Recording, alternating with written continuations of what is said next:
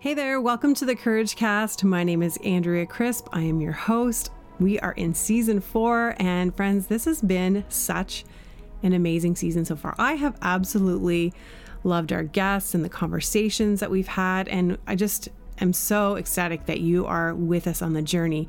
If you haven't already connected with me on Instagram or Facebook, please do. You can find me at Miss Crispy as well as at the.couragecast, or over on Facebook, we are at the Courage Cast podcast. And we would love to have a conversation with you, get to know who you are, because we know that we have listeners all over the world. And so we definitely want to keep the conversation going. Now, if you have ever struggled, and I know that you have because we all do, with your body image or body dissatisfaction, then you are going to love You're going to love this episode with Dr. Jillian Murphy. She is she's amazing. She's passionate about helping people make peace with food and their bodies. And in this episode, we talk about things like social privilege and eating, body positivity, weight cycling, intuitive eating, and body knowing. And maybe you don't know what any of those things mean. That's okay, because we are going to talk about it. She's going to explain it, and you are literally going to have an aha moment about yourself. So get ready, because I cannot wait for you to meet Jillian Murphy. You're listening to the Courage Cast, a show to equip and empower women to live bravely. Each week we'll share coaching conversations and stories of women who are willing to face their fear and pursue their purpose. Here's your host, life coach, author, and your secret weapon. I am so excited about our guest today. It is Dr. Jillian Murphy, who is a registered licensed doctor of naturopathic medicine. She has dedicated the past 8 years to studying the psychology of eating, the relationship between weight and health, intuitive eating, and the most in-the-know strategies for exiting the diet cycle, which we all need to hear about, and pursuing health outside of diet culture. She works with adults and children, helping them normalize their weight, growth, body image, and relationship with food. Jillian, I am so thankful that you are here today. Welcome to the Courage Cast. I'm pretty sure this is my very first conversation with a doctor. So Dr. Jillian Murphy, ND, thank you so much for being on the show today. I am equally excited. Thank you for having me. And I'm really excited about what our conversation is going to be about today, because we have had a little bit of a preliminary chat, and honestly, we had 15 minutes scheduled, and I think we went like over an hour. We probably could have literally recorded that as an episode, because it was so good, and I learned so many things. I took all these notes, and I'm really excited about chatting with you about our bodies and food and health and all sorts of things. But I just want you to first share with us, what are you passionate about? Just tell us a little bit about yourself and kind of what drives you. Sure. So I'll talk about my work in a minute, but I want to lead with some other things. I mean, I'm passionate about my kids and my husband, my family. I'm passionate about travel.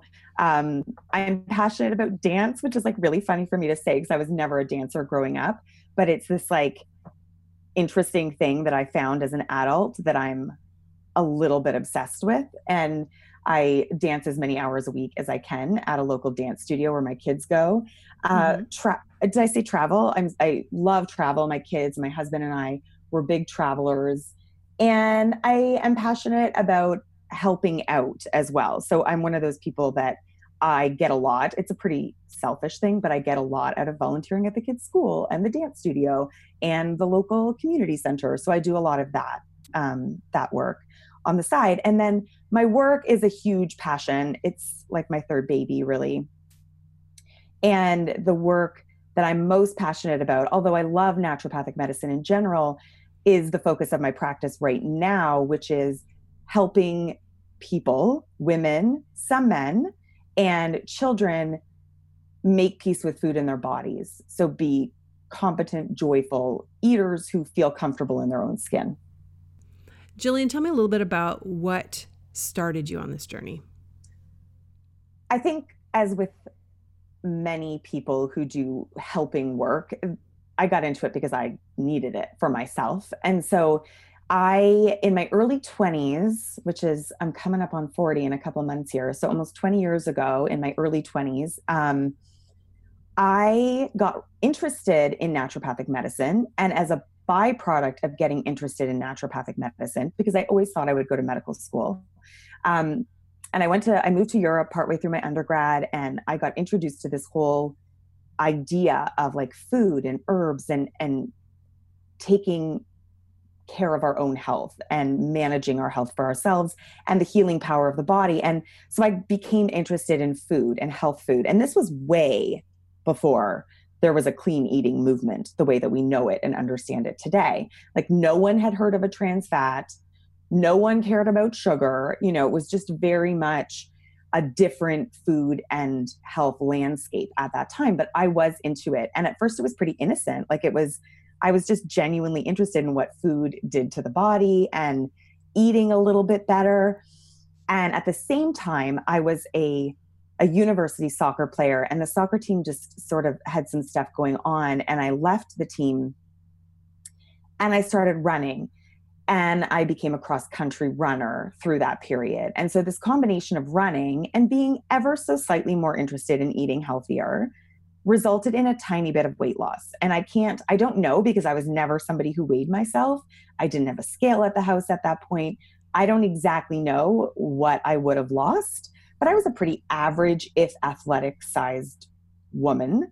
So I lost a little bit of weight, but what happened was there was this enormous amount of reaction to that weight loss, which was like, I am so proud of you, or like, you look incredible. Mm-hmm. And it just brought up these really weird feelings of like, what did I look like before? You know, I didn't ever feel like I was a supermodel, but I felt pretty good about myself. You know, it's not like diet culture hadn't affected me. I grew up in the 80s. So I was like well aware of thin is better, and there's a specific body type that's ideal. And I like knew I didn't have it, but I also felt good about my own body, and I wasn't actively trying to do anything to alter my body. But from that moment on, it became something that was heavily on my radar. And so it became a source of anxiety and fear. Like, how do I not go back to whatever, I don't know, monster I was before?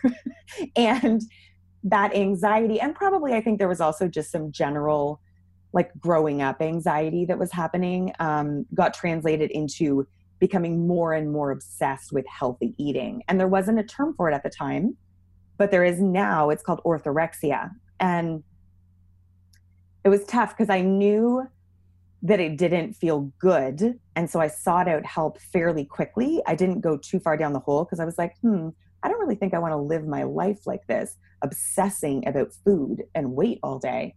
But when I went to the eating disorder specialist on campus, like I didn't fit the boxes, right? Because I was still eating, even though I was underweight, and I just didn't exhibit all of the symptoms of a classic sort of restrictive eating disorder at that time. I went to the doctor on campus, who was just like this older male that was like, "You're great, you're just healthy," which I knew I wasn't, but I just wasn't getting anywhere.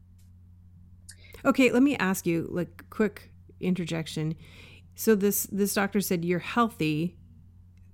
What did he mean by that? Or what did you take by that? Well, that's a great question. I took that he wasn't taking me seriously by that, because what I went in to talk to him about was the fact that I didn't have a period, which is actually one of the symptoms of a highly restrictive eating disorder. And I was actually going to ask for a bone scan because I was aware that when you don't have a period, it affects your bone density, which I became worried about as I was trying to work my way out of this. And he was just quite dismissive and was like trying to put me on the birth control pill, which I did not want to be on. Mm-hmm. So he didn't do blood work. He didn't check anything. He didn't follow up on anything that I was asking about. He didn't refer me anywhere. And so I, even then, was like, okay, I'm not okay. I'm not healthy. And I just understood that I was being dismissed in that moment. And I was also pretty clear that I was going to have to work my way out of this by myself, which I did for the most part. Like I would say I got to what I call like normal, acceptable amounts of body dissatisfaction. and food issue, which is like, I wasn't restricting myself like on a regular basis. It wasn't eating up 90% of my brain space every single day. I wasn't obsessive. And yet I still didn't think my body was great. I was still cycling through health eating plans. You know, they were always for health, but really at the root of it, it was to just manage my body on some level. And just kind of cycling through the year, you know, before Christmas, after Christmas, before March break, after March break, but, you know, before holidays, before the summer, like, you know, kind of buying into that whole, like, it's almost beach body season. It's time to get your body in order. And then it not really working out, and me being aware that I never really wanted to go back on a quote unquote diet. But it was still there. So like I would get photos back from a photographer and I would pull them apart and I wouldn't be happy with them. You know, like it was still like this, I joke, but I feel like it's not that funny. This normal level of sort of constant body dissatisfaction was still there. And I did that over a period of probably 8 years or 7 years. And there was different iterations, right? Like as with healing from anything, there were lots of moments where I was like, I think I'm way better. And then I would hit a new level and I'd be like, oh my God, no, this is way better. And it was tough because I was doing it while I was in naturopathic school, where there was a lot of focus on food and weight for health. And I took a year off in that program as well because I needed to, in this personal healing process of myself. And I moved to England where my boyfriend, now husband, was living, and I used that opportunity to stop running and really start to repair my relationship with food. But I gained some weight over that year, like weight that I needed to gain.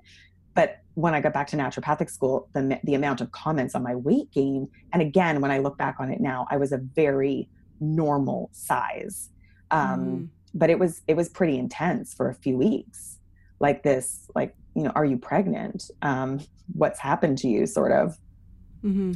So your weight gain, which at the time you probably were at a, what they would term healthy weight level, you gained, you know, to that amount, and people still assumed there was something like changed in your body. So, which is crazy to me. Yeah. Well, for me, what it highlights is this like really small window of appropriateness, is what I call it for women. Mm-hmm.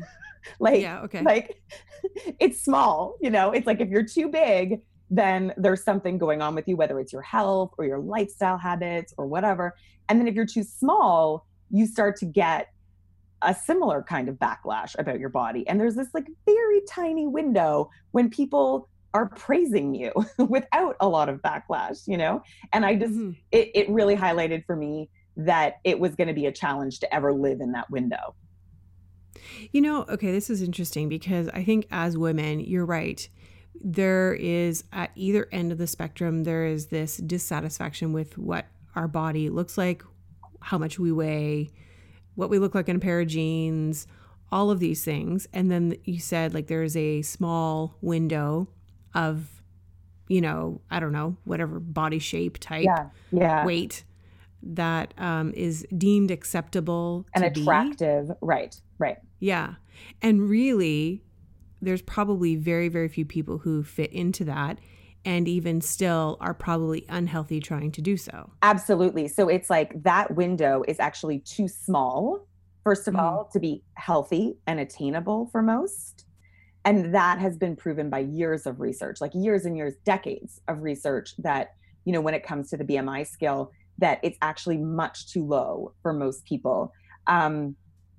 And I'm not really sure what the second part that I was going to say there was, but I think that the big thing to understand is that where that body and beauty ideal came from was not from health. It was coming from, there was a lot of factors that played into the development of the thin body ideal, but little to none of it was about health. It was sort of like late 1880s, early 1900s, like 1910, 1920s, where there was this big shift in what was considered desirable about bodies. And there were political factors, economic factors, race factors, class factors. Very little of it actually has to do with health, right? And so there's this definition or this window of appropriateness and attractiveness that most of us are trying to attain. that is not healthy or attainable for the majority of the population. And the way that I often get people to really take that in is just understanding that there's a social privilege associated with maintaining that ideal body type and shape. And it's a privilege, and there's social status associated with it because it is by definition difficult to achieve, right? Like if everybody could be that size and shape, it would stop holding status. It would just be another ordinary thing. And then we would move on to the next difficult, challenging thing, right? Right. Absolutely. And so that helps people get it, right? Like there are some people for sure, I never want, there are people that do fit into that window. Absolutely. And they don't have to work hard and there's no collateral damage and it's just who they are. But that's a small percentage. And almost everyone else is having to suffer on some level, whether it's mentally and emotionally, like giving up all of their time and creativity and brain space in order to be able to get into it, or physically suffering to get into it, like starving themselves to get into it. Yeah. I'm interested in this whole social privilege thing, which I'd never heard of until you had mentioned it to me, and how, well, in this way, right. when it comes to our bodies. But it's very fascinating to me because when I really think about it, anyone who probably does have that status or social privilege is able to hire, people to help them to get to a certain body type, ideal weight. And there are many other people who obviously can't afford that. Right. Or can't afford to spend the time doing it. Right.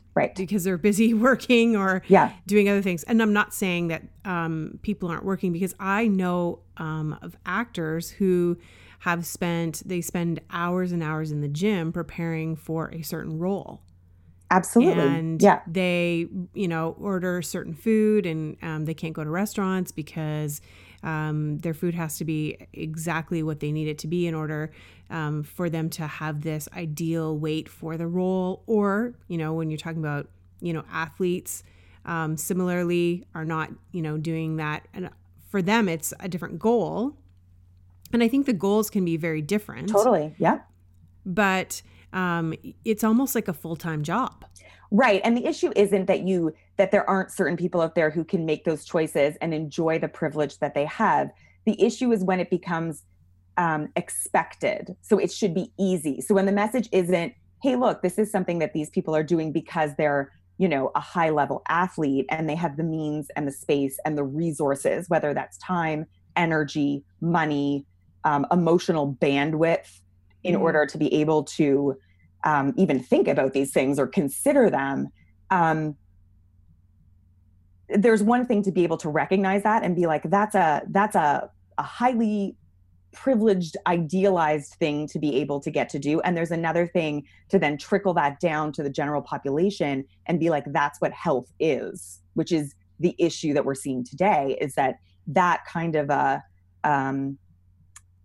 expensive, classist system is being recommended to all as the ideal and the way to get healthy, when we know that there are much more moderate ways to live a really healthy, fulfilling life, when you don't have to be obsessed with food in your body at all times. Now, I'm going to be really honest with you, because this is just a literal example of my life, like right now. I'm going to be getting some photos taken next week. And the only thing that has been going through my mind has been, okay, make sure that you cut out all of the bad things that you normally eat so that your face slims down slightly. Like it's this thing in my mind that has been kind of this constant on loop. And I have put off doing it because I am not the size I want to be. And because when I get pictures back, I'm like, oh, this is not what I want to look like. And in fact, I've put off even getting pictures redone for my website, because when I had my website done a couple of years ago, I was smaller. Right. And this weird body image thing, and the reason I'm bringing it up is because I think we need to like put a person to this, like, this stigma and how we all struggle with this.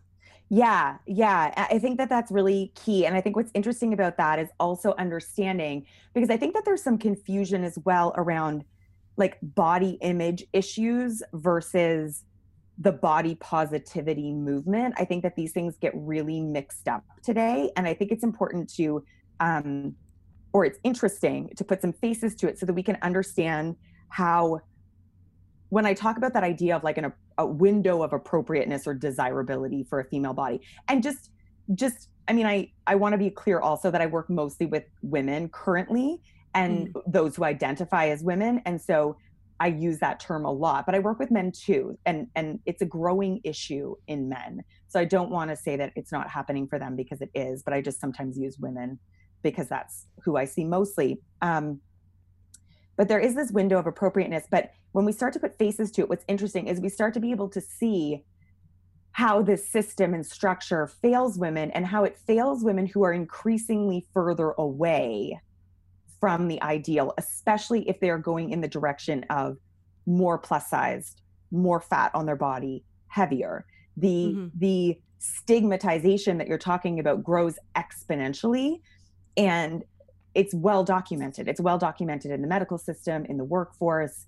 It's a well understood thing that it's not like body image issues are about, I don't like the way that I look. I'm struggling with the way that I look.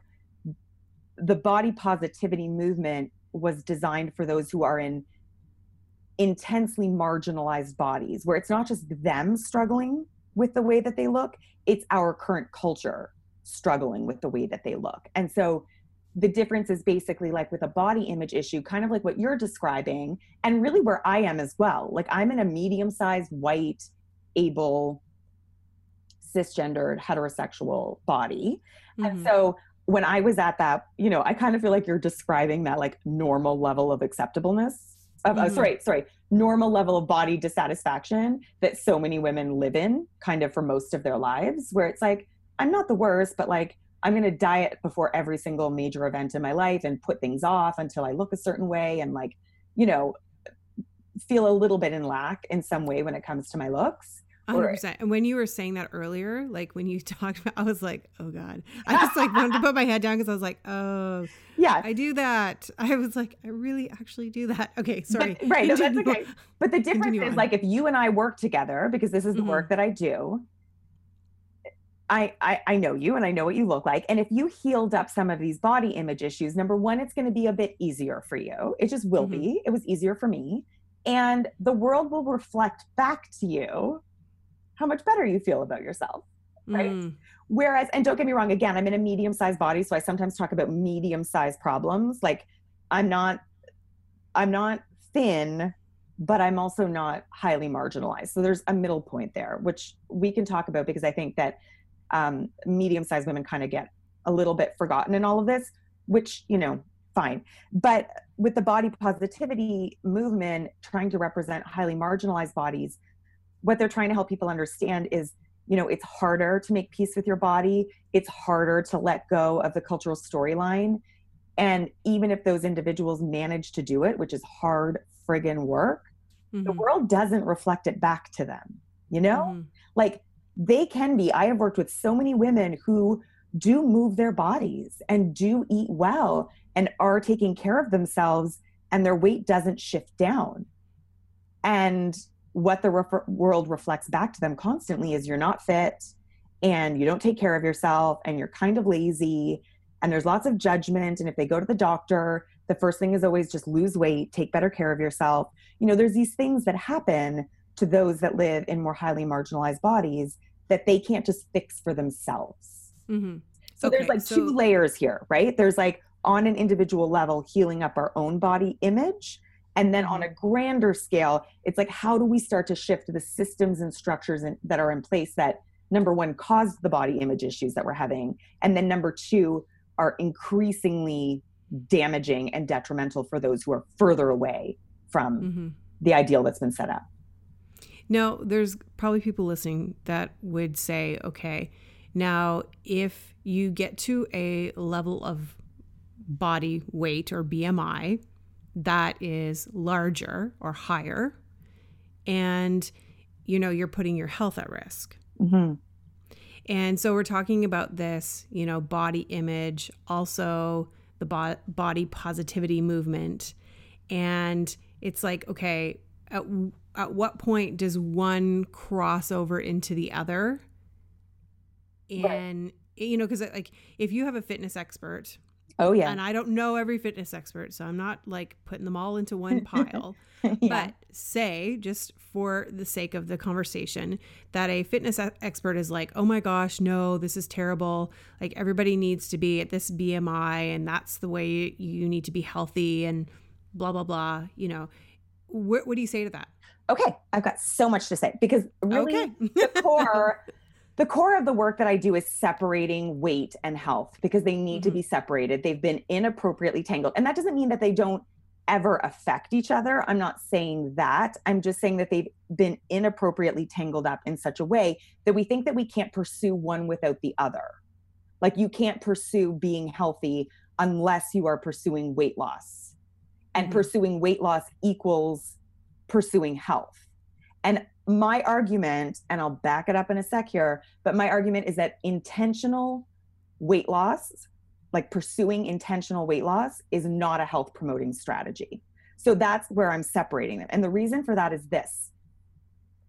It has been very well established in the literature that weight loss as we understand it today, like dieting, whether that's reducing calories or changing the foods that you eat and cutting things out, and exercising to lose weight, is ineffective for 90 to 95% of people. This is like long-term, which is 1 to 3 years. And so I was just reading a study the other day, full meta-analysis of like the research that we currently have. So it fails.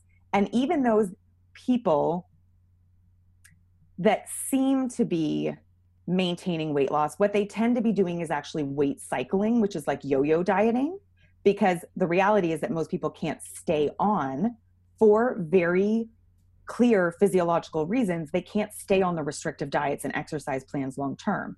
And so even the people that sort of appear to be maintaining weight loss, when they study them, what they show is that they're by the third year, fourth year, they're weight cycling. So their weight goes up and then they diet themselves down. And I just quickly want to say, it's a little bit of an aside, but weight cycling is being shown to be more detrimental to health than even carrying extra weight. Like it's a bad, stressful, difficult thing on our body. So if we understand that pursuing intentional weight loss fails 90 to 95% of the time, and then if we also begin to understand that there is a significant amount of collateral damage associated with dieting our bodies, which looks like becoming preoccupied with food, becoming reactive with food, so binge eating or emotional eating beyond what would be considered normal, having our weight actually go up, not down. So in this weight cycling that people engage in, their set point tends to go up, not down. And again, I'm not pathologizing someone in a bigger body, but I'm saying like you're essentially pushing your weight unnaturally up by doing this. Really? Okay, so by doing this yo-yo thing, yeah, cycling, like going up, then losing like 5-10 pounds, 15, whatever, then in a year going back up, doing it again, you're actually pushing the number up. Yeah. And weight is complicated. Wow. So I never want to say that that's going to happen to every person because it doesn't. Some people can diet and weight cycle their whole lives and their weight doesn't go up. But for many people, that is a result of ongoing yo-yo dieting, is their weight goes up. And so if we see, what we see is that weight started to go dramatically up in our population when first and foremost BMI standards were set, bodies were defined as not okay or not right. And those BMI standards were initially set by actuaries, like from insurance companies, not the health professionals. And it's interesting to think about maybe how those things were set and how the standards that we currently have were set, because that's a whole other ballgame. But basically, bodies are defined as not okay or not healthy. And then there's strategies put in place, which is dieting, to try to make the bodies okay or fit. And that is when we start to see a steep increase in weights culturally. So so there's collateral damage. And again, even more than that for me is this incredibly fractured relationship with food and movement that is a byproduct of this. Because what I often describe to women, or the way that I explain it, is like the day you decide to start dieting your body is the day that food and exercise stop being your friend.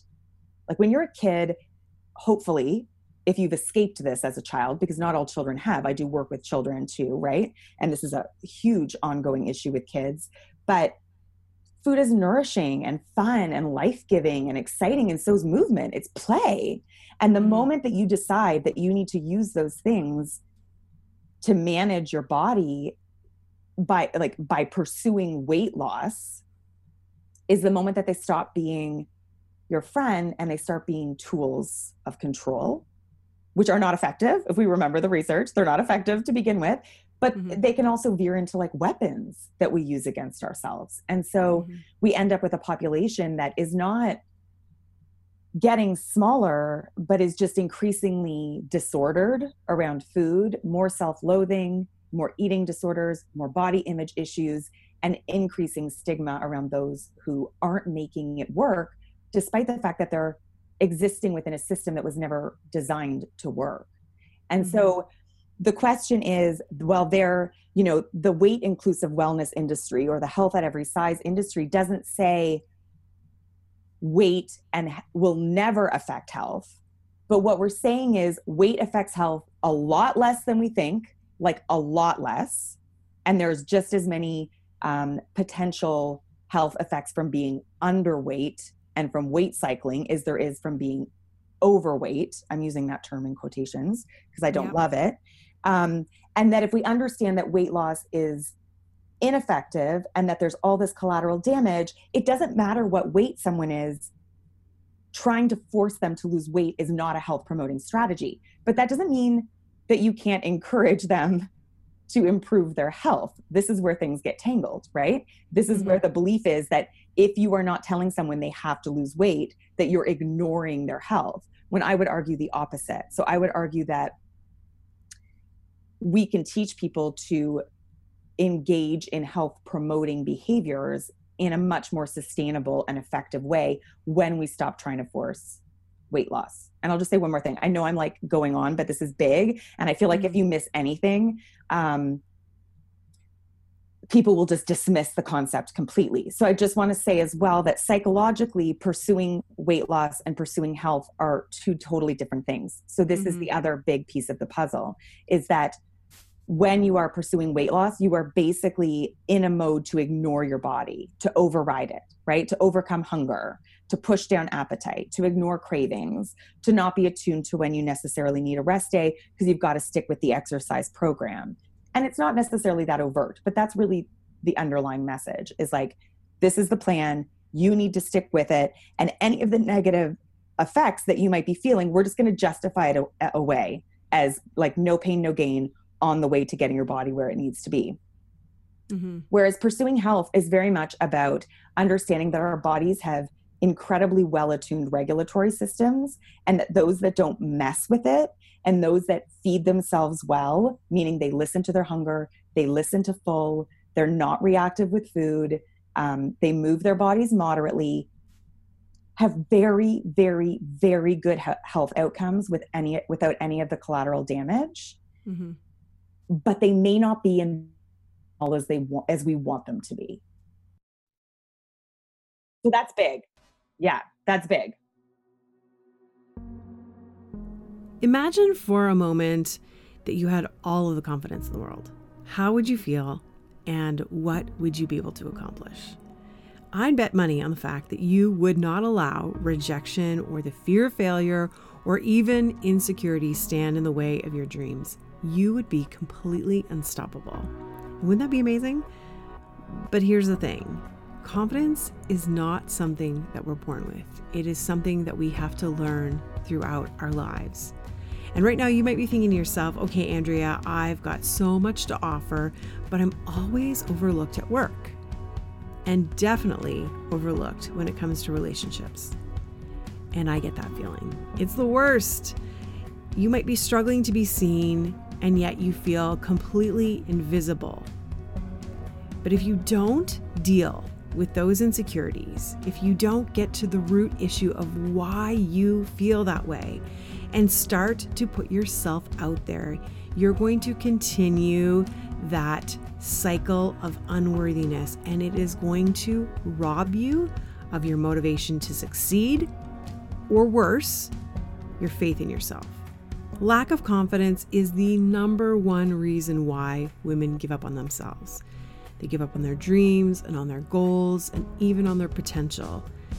And it's something that I consistently am working on with my coaching clients every single day. And I don't want to see you give up on yourself. Now, I've been racking my brain with how I can help you become more confident. So for the past few months, I have been looking into my own personal journal, and I actually wrote down 5 mindset shifts that I have used in my own life to really change how I feel about myself and how I look at my future and at what I'm capable of. And I want to share them with you. In fact, I want to help you identify what is really holding you back. And then I'm going to give you some practical tips at how you can start to shift those mindsets. Now, here's the thing. I want you to join me for a free 5-day challenge during the week of June 10th through the 14th. Now, this is not going to be any ordinary challenge. I truly believe it will shift you from those feelings of self-doubt and help you realize that you are a complete badass and that you have so much to offer the world. In order to sign up for the challenge, all you have to do is go to my website, andreacrisp.ca/challenge, and sign up, and you're going to be in. You'll get an email from me, and we will be getting started on June 10th. I do not want you to miss this opportunity to become completely unstoppable. We had talked before, and kind of one of the themes that we're doing this season is body, soul, and spirit. And so you've been talking a lot about body, and now we've kind of shifted to the whole soul, which is mind, will, and emotions. Then, of course, we have the whole spirit component, which is a whole other third component. And when I started kind of my health journey, which I talk about on the podcast, which is really working through depression and anxiety, part of that was really kind of focusing on my physical body, but also I knew that that wasn't going to be the only way to kind of combat what I was going through. It was also going to be the whole soul approach, like mind, will, and emotions, and how was I feeling, and getting to the root issues of, what had kind of caused all of this to begin with, and kind of the thought patterns around it that had developed years past, and so on and so forth. Not to mention the fact that there was also depression in my family background. So it's kind of a generational thing as well. Mm-hmm. And now, one of the things that I had done at the end stages, I didn't do this at the beginning, even though the girl I was working with had said this to me over and over and over again. She's like, I think you need to change what you're eating. And she's like, have you written down what you eat? And I'm like, oh, I'm fine. Like, I eat fine. Like, I don't eat too many calories.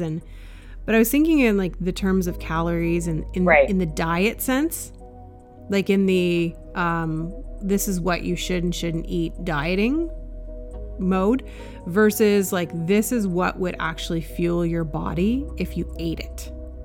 Right. And you'd feel better, and your body would respond with energy, and you wouldn't, and you would be like, and I remember when I started doing this, it shifted everything. It shifted how I felt, my energy levels.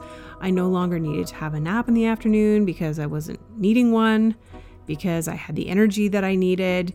And it was kind of this thing I had to work through, and it's still something I'm working through. I wouldn't say I'm there, but it was this moment of being okay, like 80% of the time, as long as I'm kind of functioning on this level and doing this, then 20% of the time I can eat ice cream and pizza and things that I, probably aren't going to make me feel as good, aren't going to be as, good for not just my body, but just because I knew I wasn't actually at my best when I ate it. Yeah.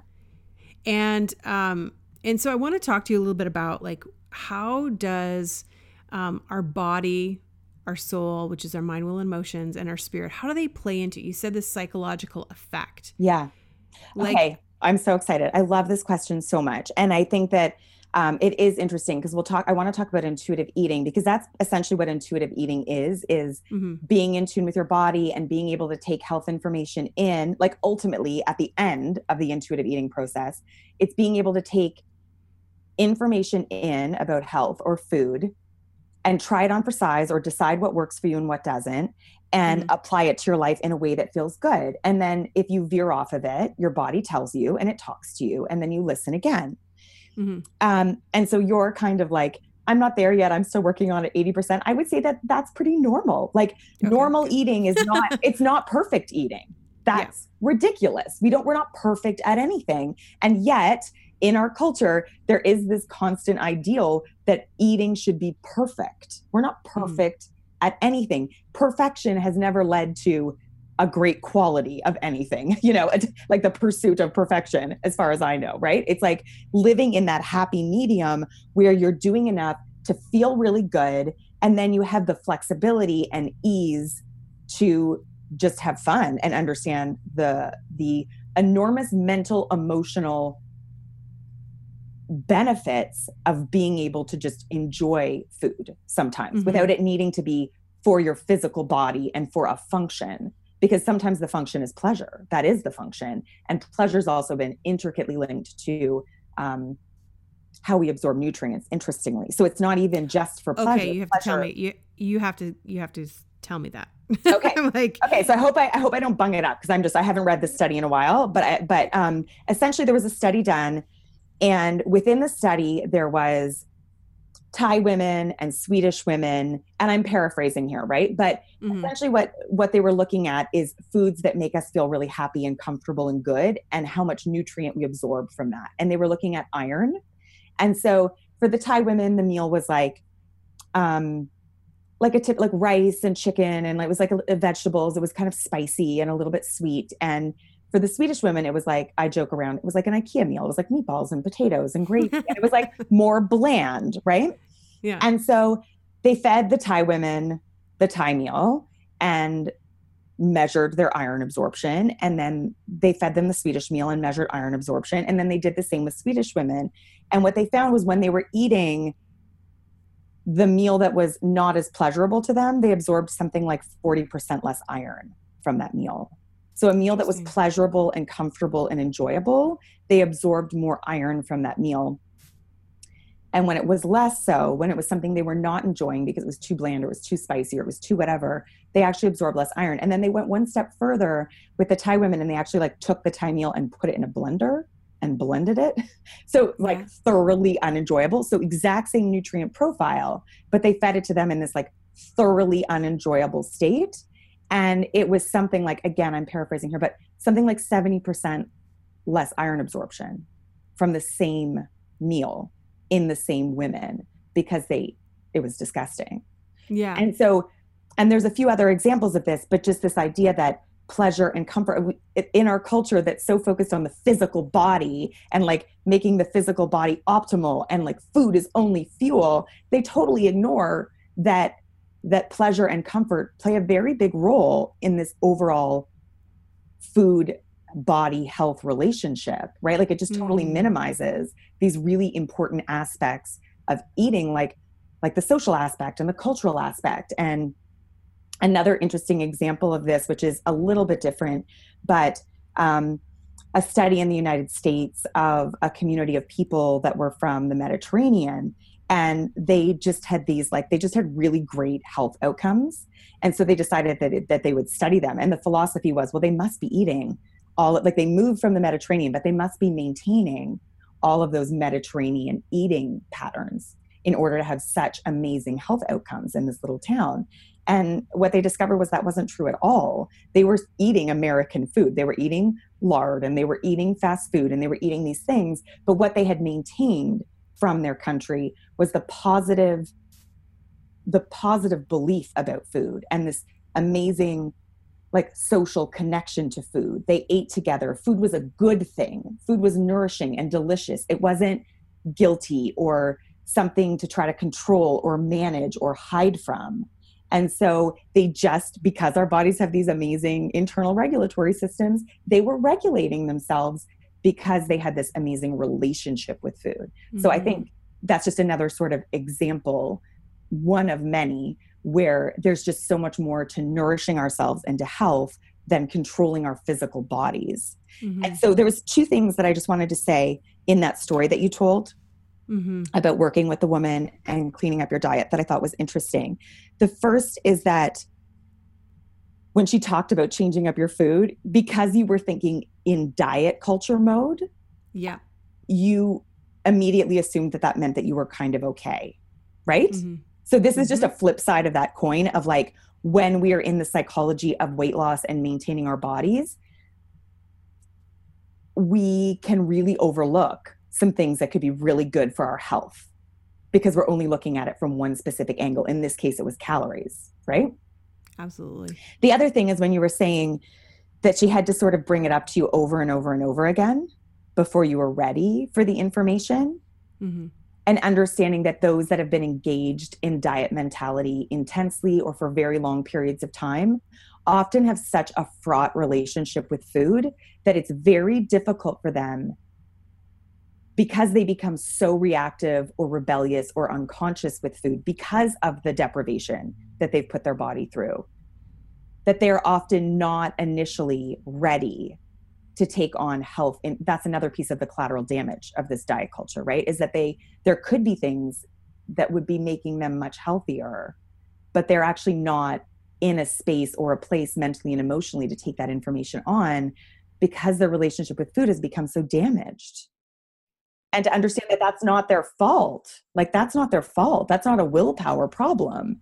That's like a self-preservation. Your body is doing exactly what it needs to do because it is scared you are going to starve it again. Like, a fundamental understanding in this conversation is that dieting our bodies feels like starvation and famine to our physical body. And so it goes into self-preservation mode, and sometimes self-preservation isn't the prettiest, right? And so it can look like binge eating or quote unquote overeating, which I would argue is just normal eating in the face of food insecurity, like a fear of not having enough. Mm-hmm. I'm having this like total shift right now as you're saying this. Yeah. Because I'm imagining how it's almost like the word punish comes to mind. Like, punishing my body by, trying to diet, trying to, keep it from eating certain things. Yeah. And it going into like, are you going to feed me? Because I'm hungry. Yeah. And kind of losing that whole pleasure thing. Like, I joke to my friends all the time because I don't like to cook, but my joke is, like, I eat to live. Uh-huh.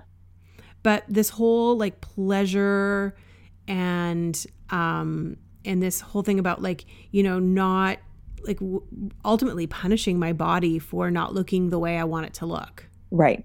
Right. Or not doing the thing I want it to do. Mm-hmm. But I'm like, okay, now you're going to go in timeout because you didn't do. And it's almost like then my body goes like, well, I don't know how to react to that. Yeah. I mean, it's interesting because most people, when they first come to see me, usually the presenting problem or issue or pain point is something to do with food, right? Like, I'm trying to eat healthy and I can't stick with it. Or why do I keep overeating at night? Why am I such an emotional eater? Why is my appetite broken? Why do I binge eat? Like, those are the pain points, right? That's the real life experience of the problem. Mm-hmm. And yet the truth of the matter is that that's just the symptom of the problem. That's your body reacting and trying to preserve itself in some way. And the actual problem is that you're trying to override who you are at the core. Like you're trying to say, my body's not right and my appetite's not right and it can't be trusted, and I'm going to override you and I'm going to try to control you into the ground. And your body's basically just reacting and being like, nothing is more important to me than you surviving. And I don't care how messy or unpretty it is.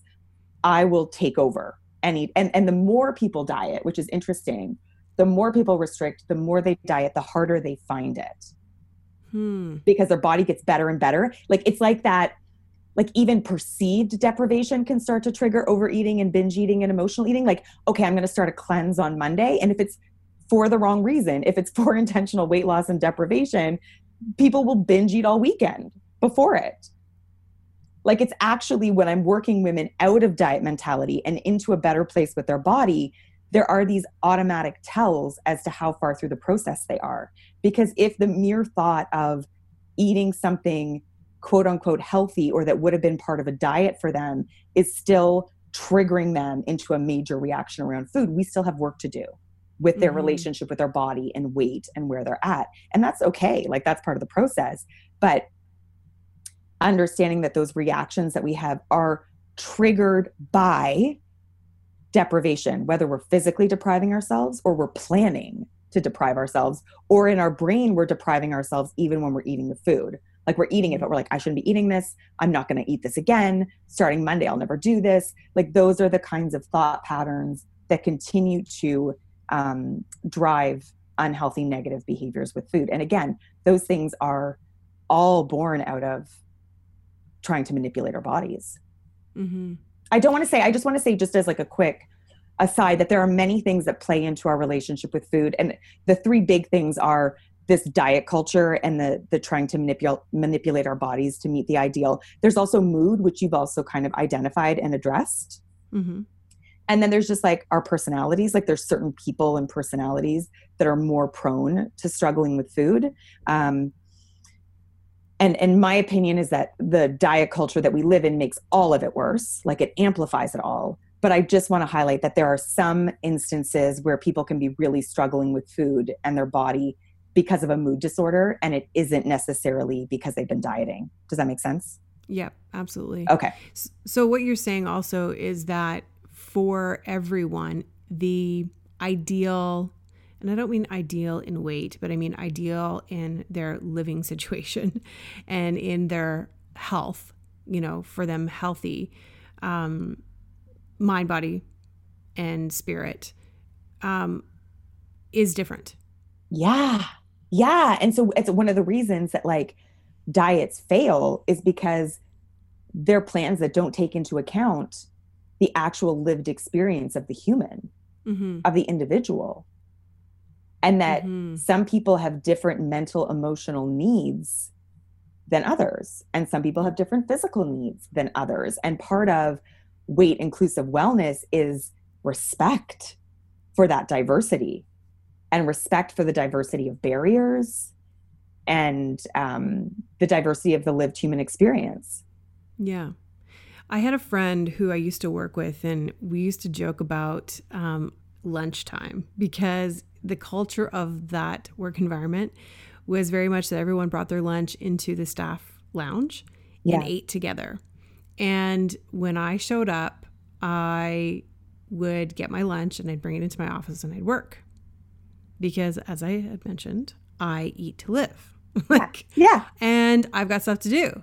And it's not like I don't take breaks, because I take breaks, but I take them around things that I want to take them around. Yeah.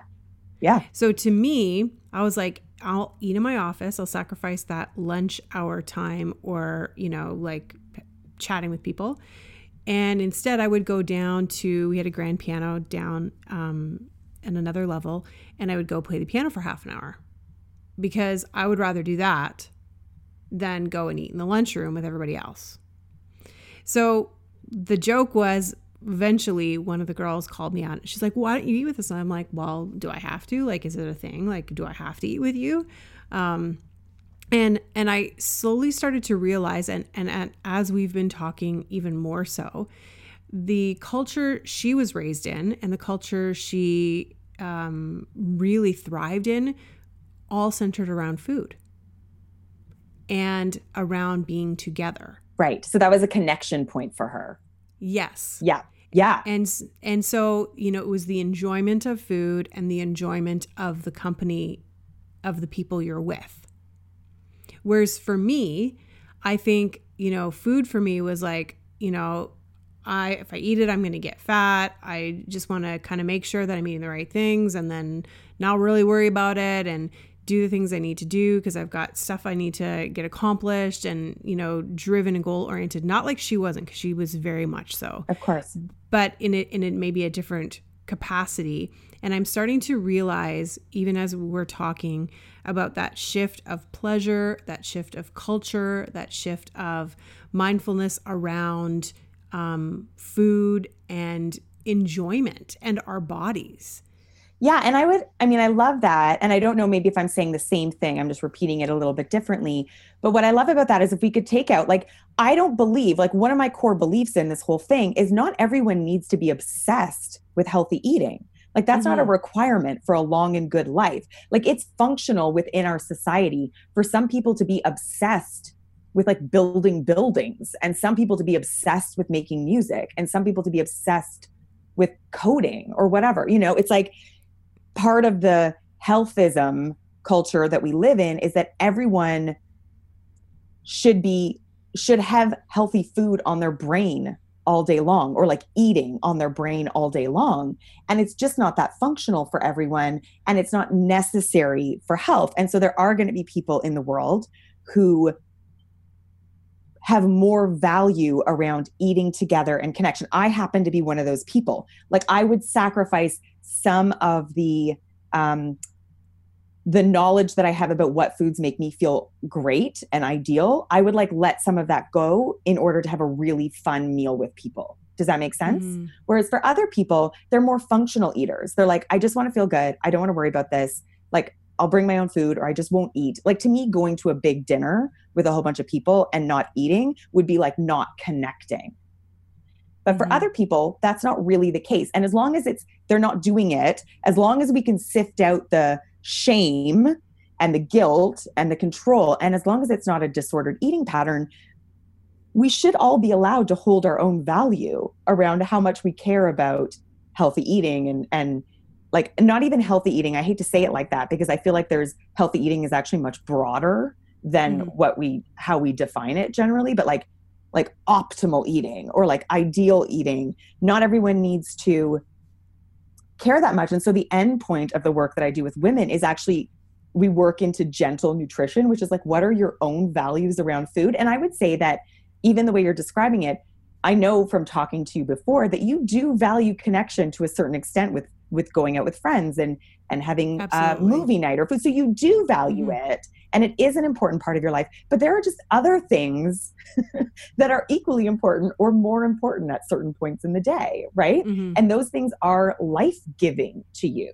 What is the point of health if it's not to just live the life you want to live, right? Yeah. So for me, the end point of the work is once we've sifted out all of the coulds and the shoulds and the punishment that go along with intentional weight loss, we get to a point where ideally people are interacting with food and exercise in a joyful, easeful, flexible way that allows room for the things that they value in life and for the ways that they connect, and allows their body to sit in a place that's sustainable and enjoyable and isn't directing their entire life. And that's the big goal. And so for some people, that means you eat lunch at your desk. I eat lunch at my desk.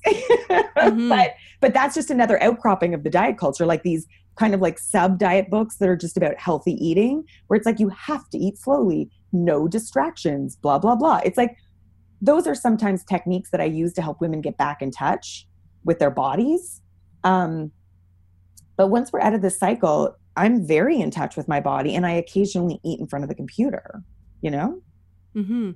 Oh, I feel right now everything's kind of opening up. I feel you just gave me a coaching session. So I'm should I actually, should you invoice me? But I think probably a lot of the listeners probably feel the exact same way. this whole thought process around our bodies and around how we feel about them and how we enjoy them and the food that we eat and is so fascinating to me and so interesting. One of the things I'm not sure we've really touched on is body knowing. Oh, yeah. Yeah. What exactly is that? And how can we take practical steps to like take care of that?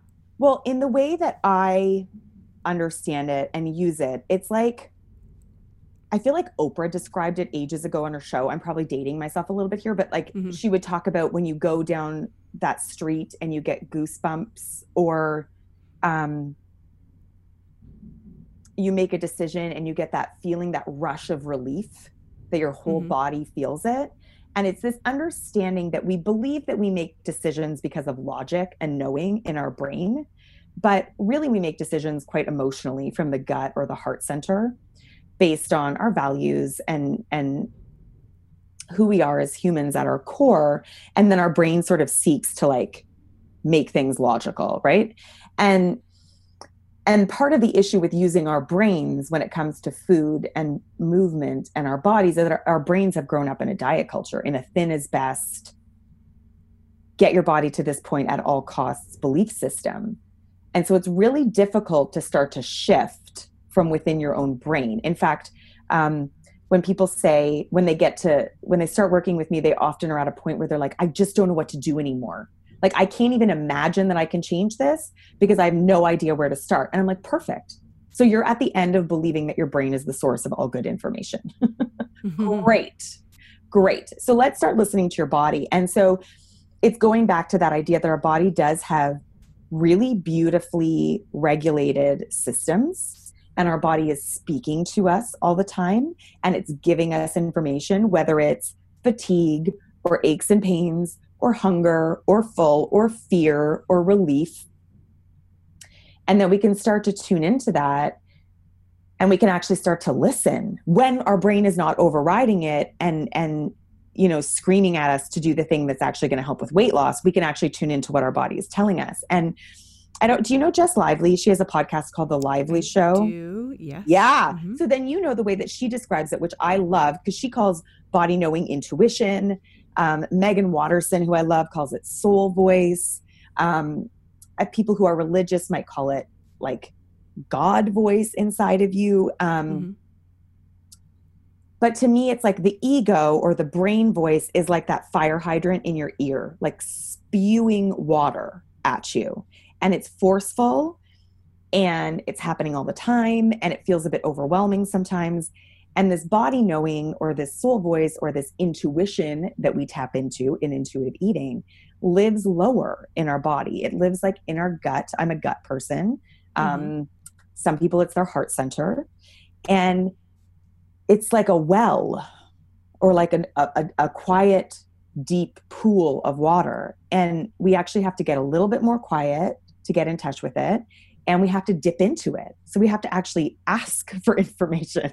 It's not just going to spew at us all day long. Right. And so it involves actually quieting the brain, because the brain is also always looking for problems. That's like the brain's job, right? And again, in our culture, in the same way that we like hyper value the physical body over the mental, emotional, spiritual self, we value the brain over other ways of knowing or other ways of getting information for ourselves. And so for me, it's so interesting because when I work with women on intuitive eating, the byproduct or the accidental side effect of it is that they get better at making so many decisions in their life. They get better at,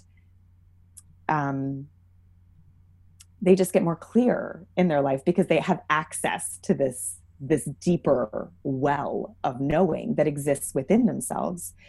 Something that they would never have accessed maybe if it hadn't been for the food problem presenting itself. So it's sort of like this accidental byproduct. But yeah, it's just it's difficult to describe because for some people it's words. Like I tend to get words. Some people will get emotions, feelings. Some people get sort of images. It kind of can present itself in lots of different ways. But it tends to be hard to miss once you've accessed it. Mm-hmm. I love that.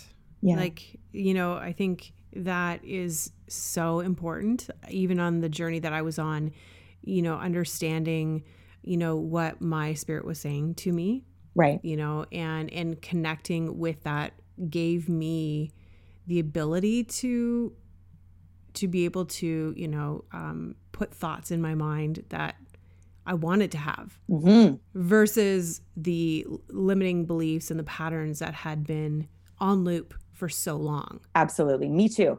100%.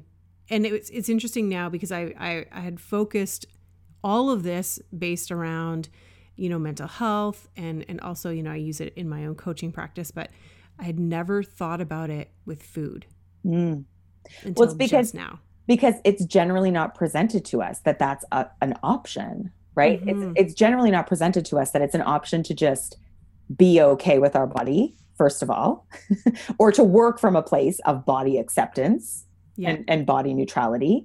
And it's generally not a well accepted, like one of the first things that people argue when I talk about intuitive eating is like, well, how can you be healthy? Like, how can you eat the right things? Just like this cultural belief that there's always somebody outside of ourselves that know better than we do. Always. And that it's preposterous to suggest that our human body might be, that with a base level of nutritional knowledge, which most people have. I mean, I work with some of the most at-risk youth. I'm going there this afternoon to, like today, kids in the city that I'm going to work with today around food and body image. And they know what the basics of nutrition are. They know what they should be eating and not eating. It's all about pulling away the barriers, right? So it's like, definitely there are situations where people may need some nutritional information, but for the most part, I have yet to encounter people who don't know the basics, right? Yeah. Like these women that I work with at this shelter, like they don't need to know about goji berries, like that's not where they're at, or acai or whatever. Like No. They need fundamentals and they need help removing all of the barriers. And a lot of it, believe it or not, no matter how bad it gets in life, the cultural pressures around female bodies outweigh so many of the other struggles that these women are having. Like the pressure to make their body look a certain way and some of the addictive behaviors that women get into in order to try to fit it, it's all consuming and overwhelming. So I think it's fair to say that it's just easy to overlook that we could do this with food. Yeah. Which is my passion, really. Like my true passion in this work is helping women understand they have all these options when it comes to food in their body. And if they know all the options and they know all the potential collateral damage and side effects of engaging in a behavior, whether it's for coping or for fitting in or for whatever, then like you're an adult, you can do it. For me, I feel like the problem arises when they don't understand that there is the option to step out of the box. Because the cultural story around weight and bodies and health is so myopic and rigid and unilateral, And how do you think we're going to shift that? Like how, you're talking about, at-risk youth or people or, just education. I remember, learning about nutrition with the, nutrition guide and how that, constantly changes. And then of course the introduction of like, after that to me, like, oh, losing weight. So then diet and do this. How do you think that's going to shift in our culture, or is it going to? It will. It's going to be decades in the making. It already has been decades in the making.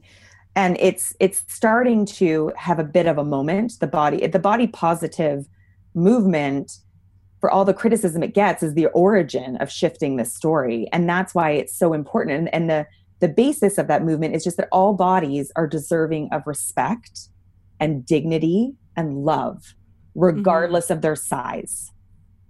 It's about understanding how badly treated bodies are in our culture, the further away they are from ideal. That this isn't just about vanity. It can be about life and death for some individuals. And so shifting it involves teaching about respect of biodiversity. It involves being really critical of the current models that are in place. It involves highlighting the research that exists. It involves the individual work of like unearthing our own fat phobia that's been deeply ingrained and understanding that we all have it because we've grown up with it, like in this culture, not all cultures, because it's not a fact.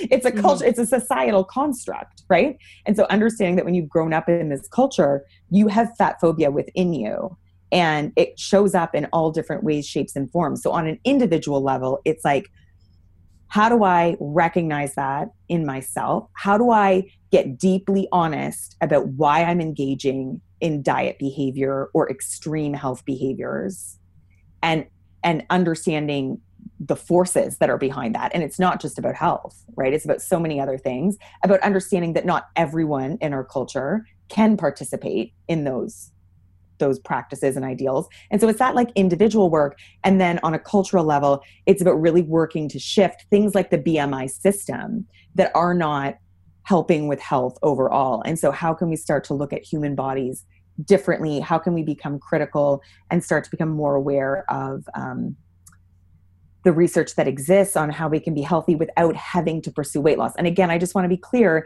it doesn't mean that bodies will never change, right? Like there are some people who could engage in health promoting behaviors and their body, they could lose weight. That's a possibility. But there's a difference between having all of your actions geared toward weight loss versus taking care of yourself and as a side effect or an outcome that you're not in control of, losing weight. And then when we understand biodiversity, we understand that if we put 1,000 people on a food and exercise plan that was good overall, like, and chill and not that extreme, some people might lose weight, but just as many people will stay the same or gain weight on the same plan. And that weight, like I said earlier, is complex and it's an outcome, and we're not in control of outcomes. We're only in control of our behaviors. So how do we shift the focus in our culture from weight loss as the ultimate determinant of worth and metric of success to the individual human experience of feeling good and being respected and accepted and all of the aspects that are involved in that, as well as the blood tests and the blood pressure and the blood sugar and whatever, like all of that being good, that being the marker of success, right? And fitting into a pair of jeans. Yeah. Yeah. I mean, we can't forget that. Right. Because that is like, you know, a lot of people are maybe even listening to this podcast are thinking about, oh, it's how I look.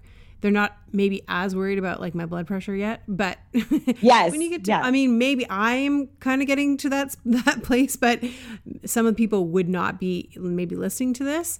But I think that it's important even for us to switch this mindset now.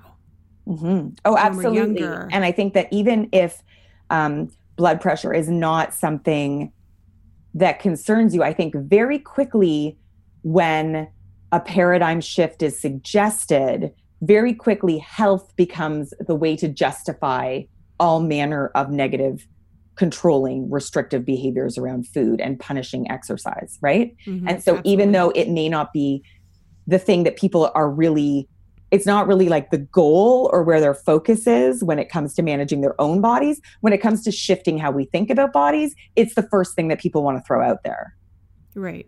Like, yeah, but, you know? So yeah. And, you know, and there's so much entangled in it, which I think is the whole reason why people come to work with you. Absolutely. And again, if we like boiled it down to like the most, we talked about a lot of stuff today. I know there's a lot of concepts in there, but the whole thing is that we just pursue health for health's sake. That's really at the bottom of it. And we only do it in a way that's not going to sacrifice the mental, emotional, or physical well-being of the person that we're working with. That's it. Yeah. One of the things I think probably the biggest kind of mindset shift for me a few years back was when I realized kind of what I really wanted to do with my life and what it would require my body, my soul, and my spirit to do. And the way I was currently living was not going to accommodate that. And in fact, if anything, it was keeping me from it. So, and I didn't realize that because I was like, oh yeah, I'm doing everything right. I'm like taking all the right courses and I'm positioning myself in the right place and networking and blah, blah, blah, all these things. Right. Mm-hmm. But what I didn't realize was I had mindset beliefs around who I was. I had mindset beliefs around what I was capable of, what was possible for my life, the relationships I could be in or wasn't going to be in, the way my body would look, the sustainability of my energy level long term, all of these things. Mm-hmm. And I think for me to realize, okay, in order for me to fulfill kind of this purpose that I feel like I have been called to do, it's going to require me to really take an in-depth look at how I'm actually treating myself. Like, what am I doing for me? Mm-hmm. How am I treating, how do I give myself grace when I fail?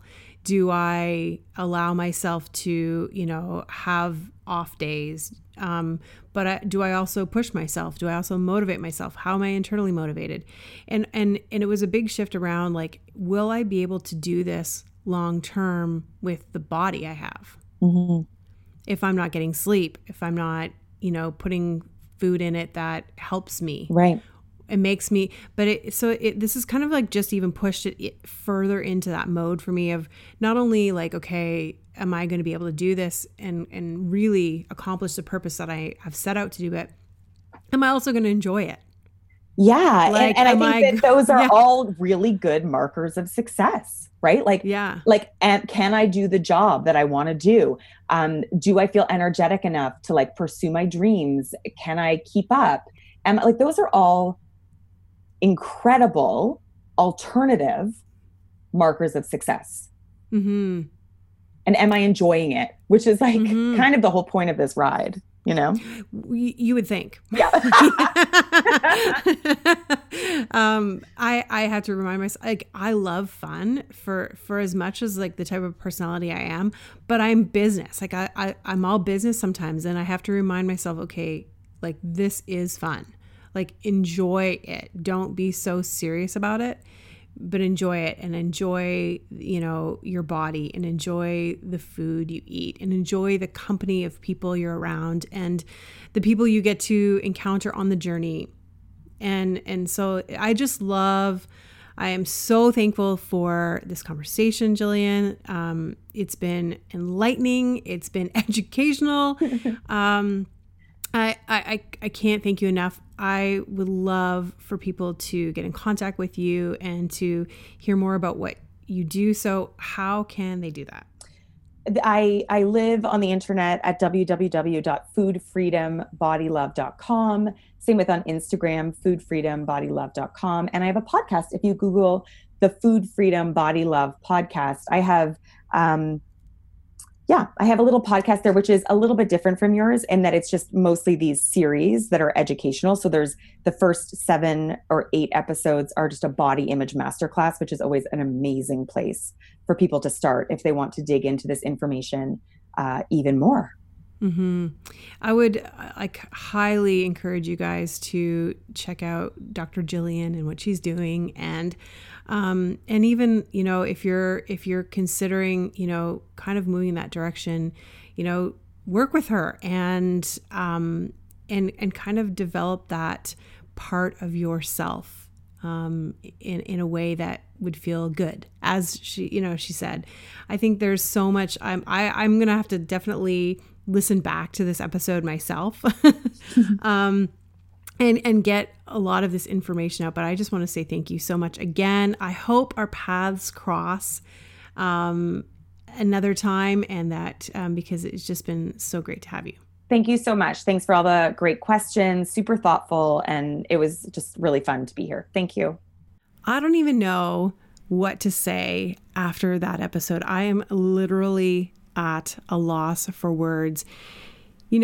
As I listened over to the episode a second and a third time, there were so many more things that just resonated with me, and that I started to really understand about how I have been approaching my relationship, not only with food, but with my body, And I don't know, friend, but like there is just so much we can learn about how we can appreciate and have a love for food and a love for our body and not punish it when we think it needs to look or act a certain way. And so I just feel like I have had a massive switch in my brain about food and about my body and about how all this works. Anyways, like I said, I feel like I'm fumbling around with my words, but friend, this was such a great episode. I'm so glad that you joined us. And I would really encourage you to reach out to Dr. Jillian Murphy, and all of her information is going to be located in the show notes, which you can access at thecouragecast.com, or you can find it by going to Instagram. I will have all that information, or in the details of whatever podcast platform you are listening to. It's going to be all there. Friends, I love that you join us each and every week. If you've not already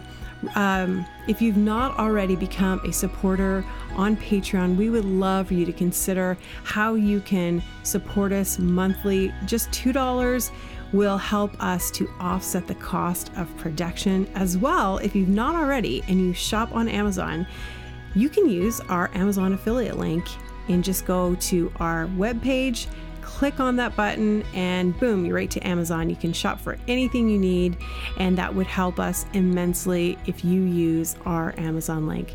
We are so glad that you joined us. Make sure that you sign up for the 5-day challenge that is coming soon. We cannot wait to journey with you. All the information's located in the show notes and on the website. This has been amazing. Until next time, remember, you have everything you need to live bravely. If you like this episode of The Courage Cast, we'd love to hear from you. Leave us a rating and review, and while you're there, hit subscribe so you never miss an episode. Original music and production by Stephen Crilly.